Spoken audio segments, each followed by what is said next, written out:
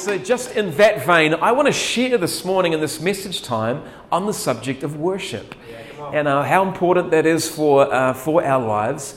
How many know that it's a big deal? Right? It's really, really important. The Bible says we've got no screens this morning, and I think I saw from the drummy thing, we forgot to hand out the lyrics as well, but we got there in the end. But the Bible says that we actually were created for worship. We were made by God, Colossians 1:16, and we were made for Him, for His glory. It says in other places, 1 Peter chapter 2, verse 9, that we have been chosen so that we may declare His praise.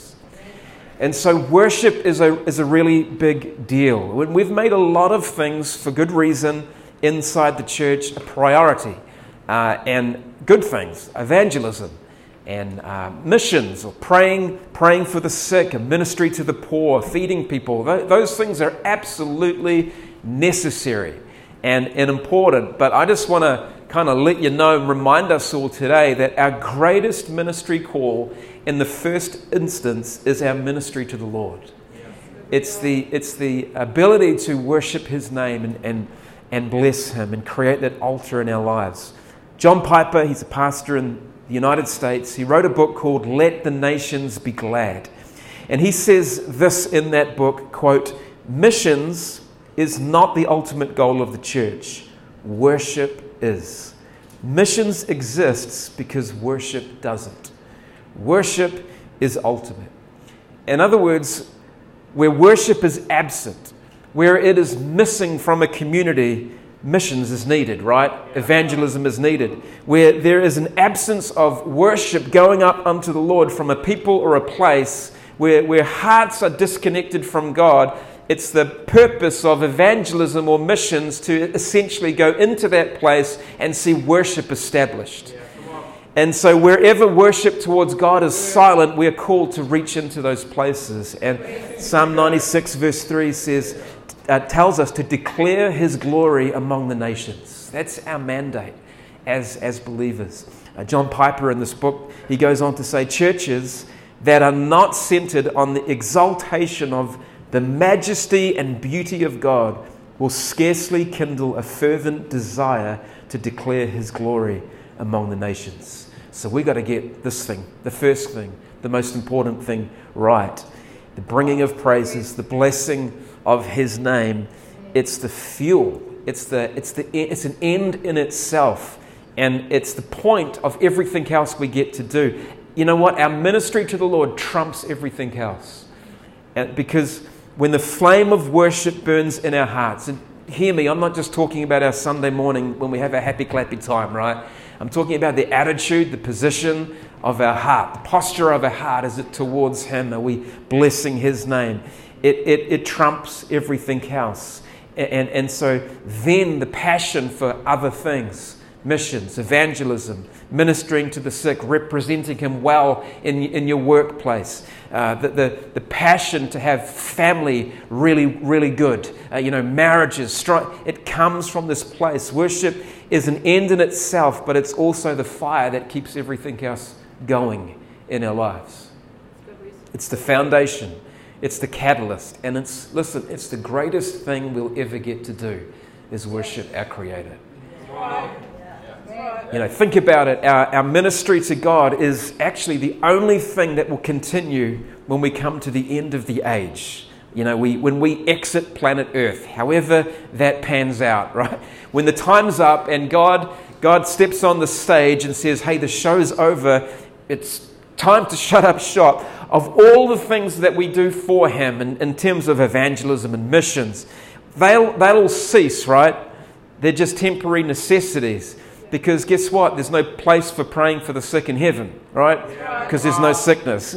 There's no need for evangelism because no one needs saving. There's no mission trips going out from the pearly gates, right, in heaven. You're following me this morning. But listen, the only thing that will carry on in heaven that we're called to do now on earth is worship.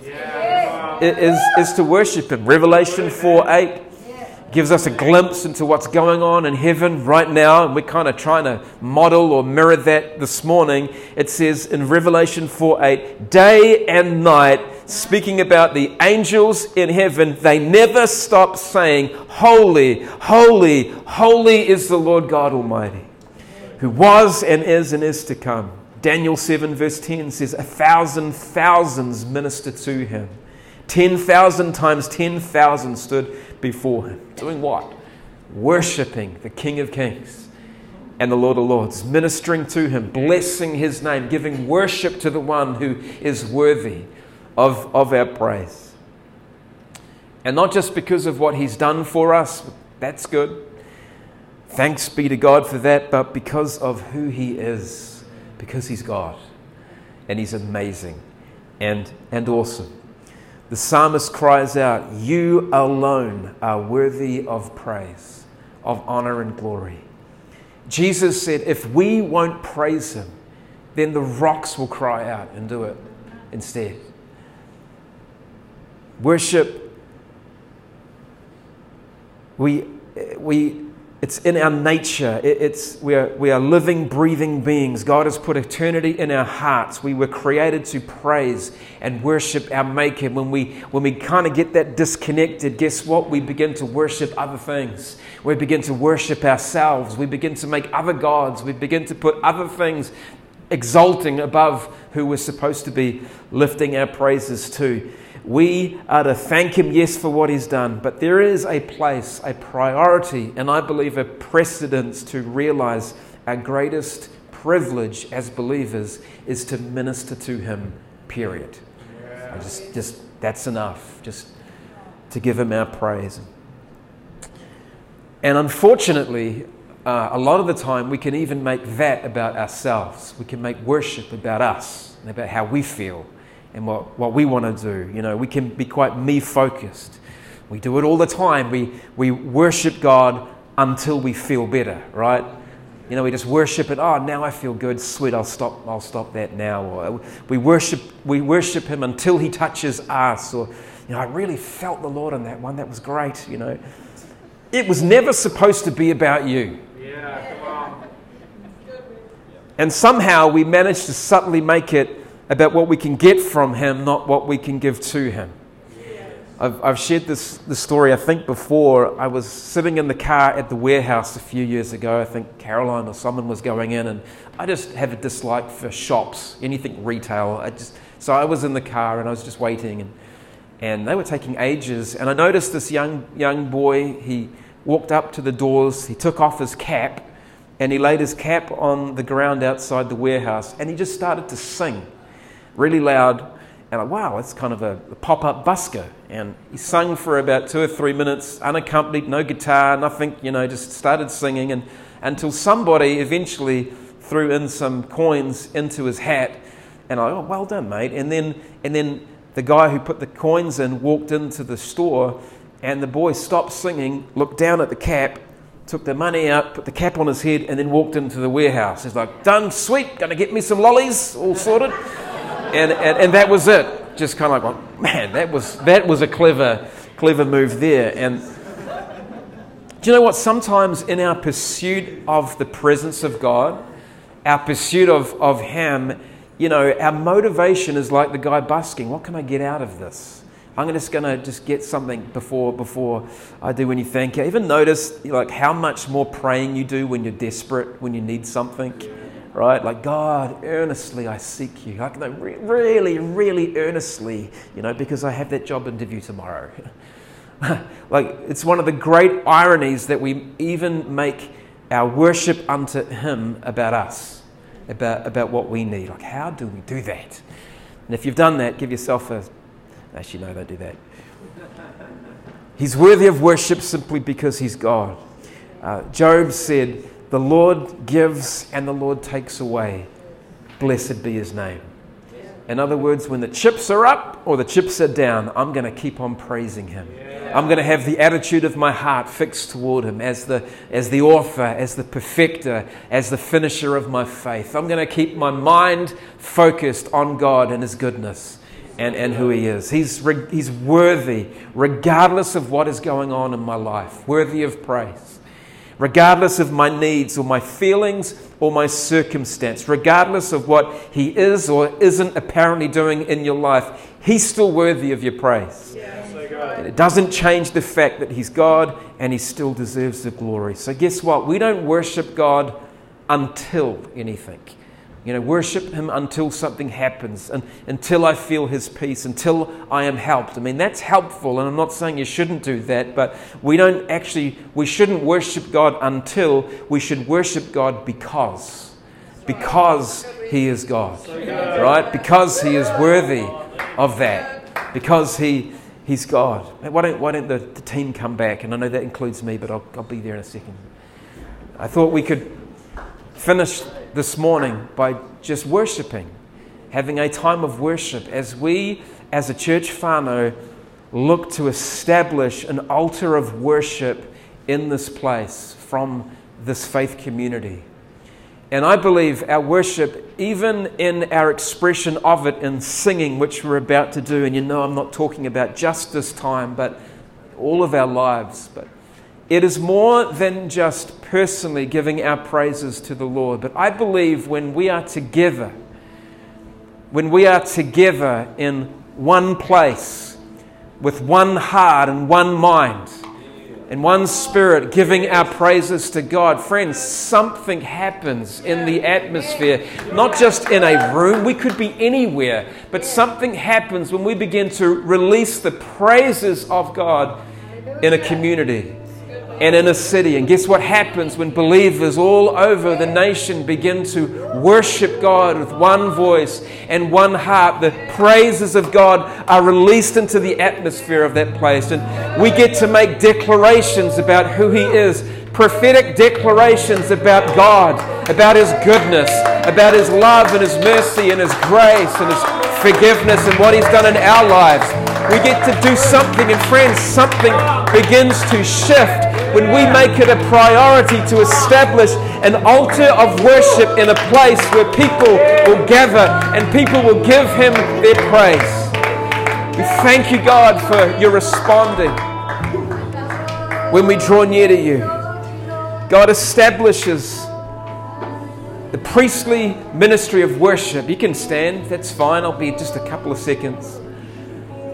And we read right throughout the Bible, beginning from the pages of Exodus, where Aaron and his brothers were set apart to minister to the Lord as priests. They were called Levites. And they were set apart, they were consecrated for the Lord. And right throughout the Old Testament, through David's tabernacle, where we read in the Psalms, there was established 24/7 worship where thousands of musicians and singers, apparently for like 33 years in this strange time in the Old Testament, never stopped giving Him praises and worship. And we read two particular passages I just want to give to you before we begin to do that ourselves. In the book of Malachi, Malachi 1 verse 11. Malachi 1:1. It says, "From the rising of the sun even to its going down, my name shall be great among the Gentiles. In every place incense shall be offered to my name, and a pure offering. For my name," God says, "shall be great among the nations." This is a prophetic word thousands of years ago spoken about this time. Malachi 1:1. In the book of Amos, chapter 9, verse 11. Amos 9:1. It says, "On that day," speaking about this day, "I will raise up the tabernacle of David, which has fallen down, and repair its damages, and I will raise up its ruins and rebuild it as in the days of old." Two passages speaking about the church today, I believe, and worship that is established. Worship where worshippers would seek God in spirit and in truth.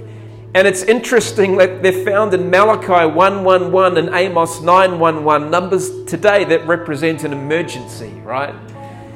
And I believe there is an urgency today to establish altars of worship wherever we are. And for us today, it's Te Hunanui. It's calling us to this place, not to get our own needs met, right? Not to be blessed ourselves, but to bless the Lord of Lords and the King of Kings, to minister to Him, to minister to Him. I'm nearly finished. I'm nearly done. Nearly done. Thanks, man. I've heard worship defined as this. Worship is an obedient response to the revealed nature, character, and majesty of God. It is an obedient response. In other words, not when I feel like it, not when it's super convenient, but an obedient response to what? The revealed nature, character, and majesty of God. And as we worship, we are blessing His name. We are ministering to God. And listen, the more we understand about who He is, the more we understand about what He has done, the more that we allow Him to renew and reshape and remold our minds and our thinking, and then the more we're able to better worship and minister to Him. Right? The more we draw closer to Him, the more we want to worship Him, the more that obedient response just comes flowing out of our lives. It's like this never-ending cycle of recognizing He is worthy. He is worthy. He's worthy. I've got to finish with this. I just want to read Psalm 145. And then we're going to sing, and it's the last song in your booklets. It sounds very Anglican, doesn't it? This last song is called Here I Am, and it was written about 2 weeks ago by our worship team about what we're feeling and sensing God doing. And Nikita and Mark have written the lyrics to that. I just thought it would be apt, appropriate to sing a song that's been birthed out of this house, in this place, as we begin to establish the altar of worship in the place where He's calling us to. Let me read Psalm 145. I think I might have. I will extol you, my God, O King. Why don't we stand if you're not already? And I will bless your name forever and ever. Every day I will bless you, and I will praise your name forever and ever. Great is the Lord, and greatly to be praised. And His greatness is unsearchable. One generation shall praise your works to another, and shall declare your mighty acts. I will meditate on the glorious splendor of your majesty, and on your wondrous works. Men shall speak of the might of your awesome acts, and I will declare your greatness. They shall utter the memory of your great goodness, and shall sing of your righteousness. The Lord is gracious and full of compassion, slow to anger and great in mercy. The Lord is good to all, and His tender mercies are over all His works. All of your works shall praise you, O Lord, and your saints shall bless you. They shall speak of the glory of your kingdom and talk of your power, to make known to the sons of men His mighty acts and the glorious majesty of His kingdom. Your kingdom is an everlasting kingdom, and your dominion endures throughout all generations. The Lord upholds all who fall and raises up all who are bowed down. The eyes of all look expectantly to you, and you give them their food in due season. You open your hand and satisfy the desire of every living thing. The Lord is righteous in all of His ways, gracious in all of His works. The Lord is near to all who call upon Him, to all who call upon Him in truth. He will satisfy and fulfill the desire of those who fear Him. He will hear their cry and save them. The Lord preserves all who love Him. The wicked He destroys, but my mouth shall speak the praise of the Lord, and all of my flesh shall bless His holy name forever and ever. Thank you, God. We bless you. Come on, let's lift up our voices. We bless you, Jesus.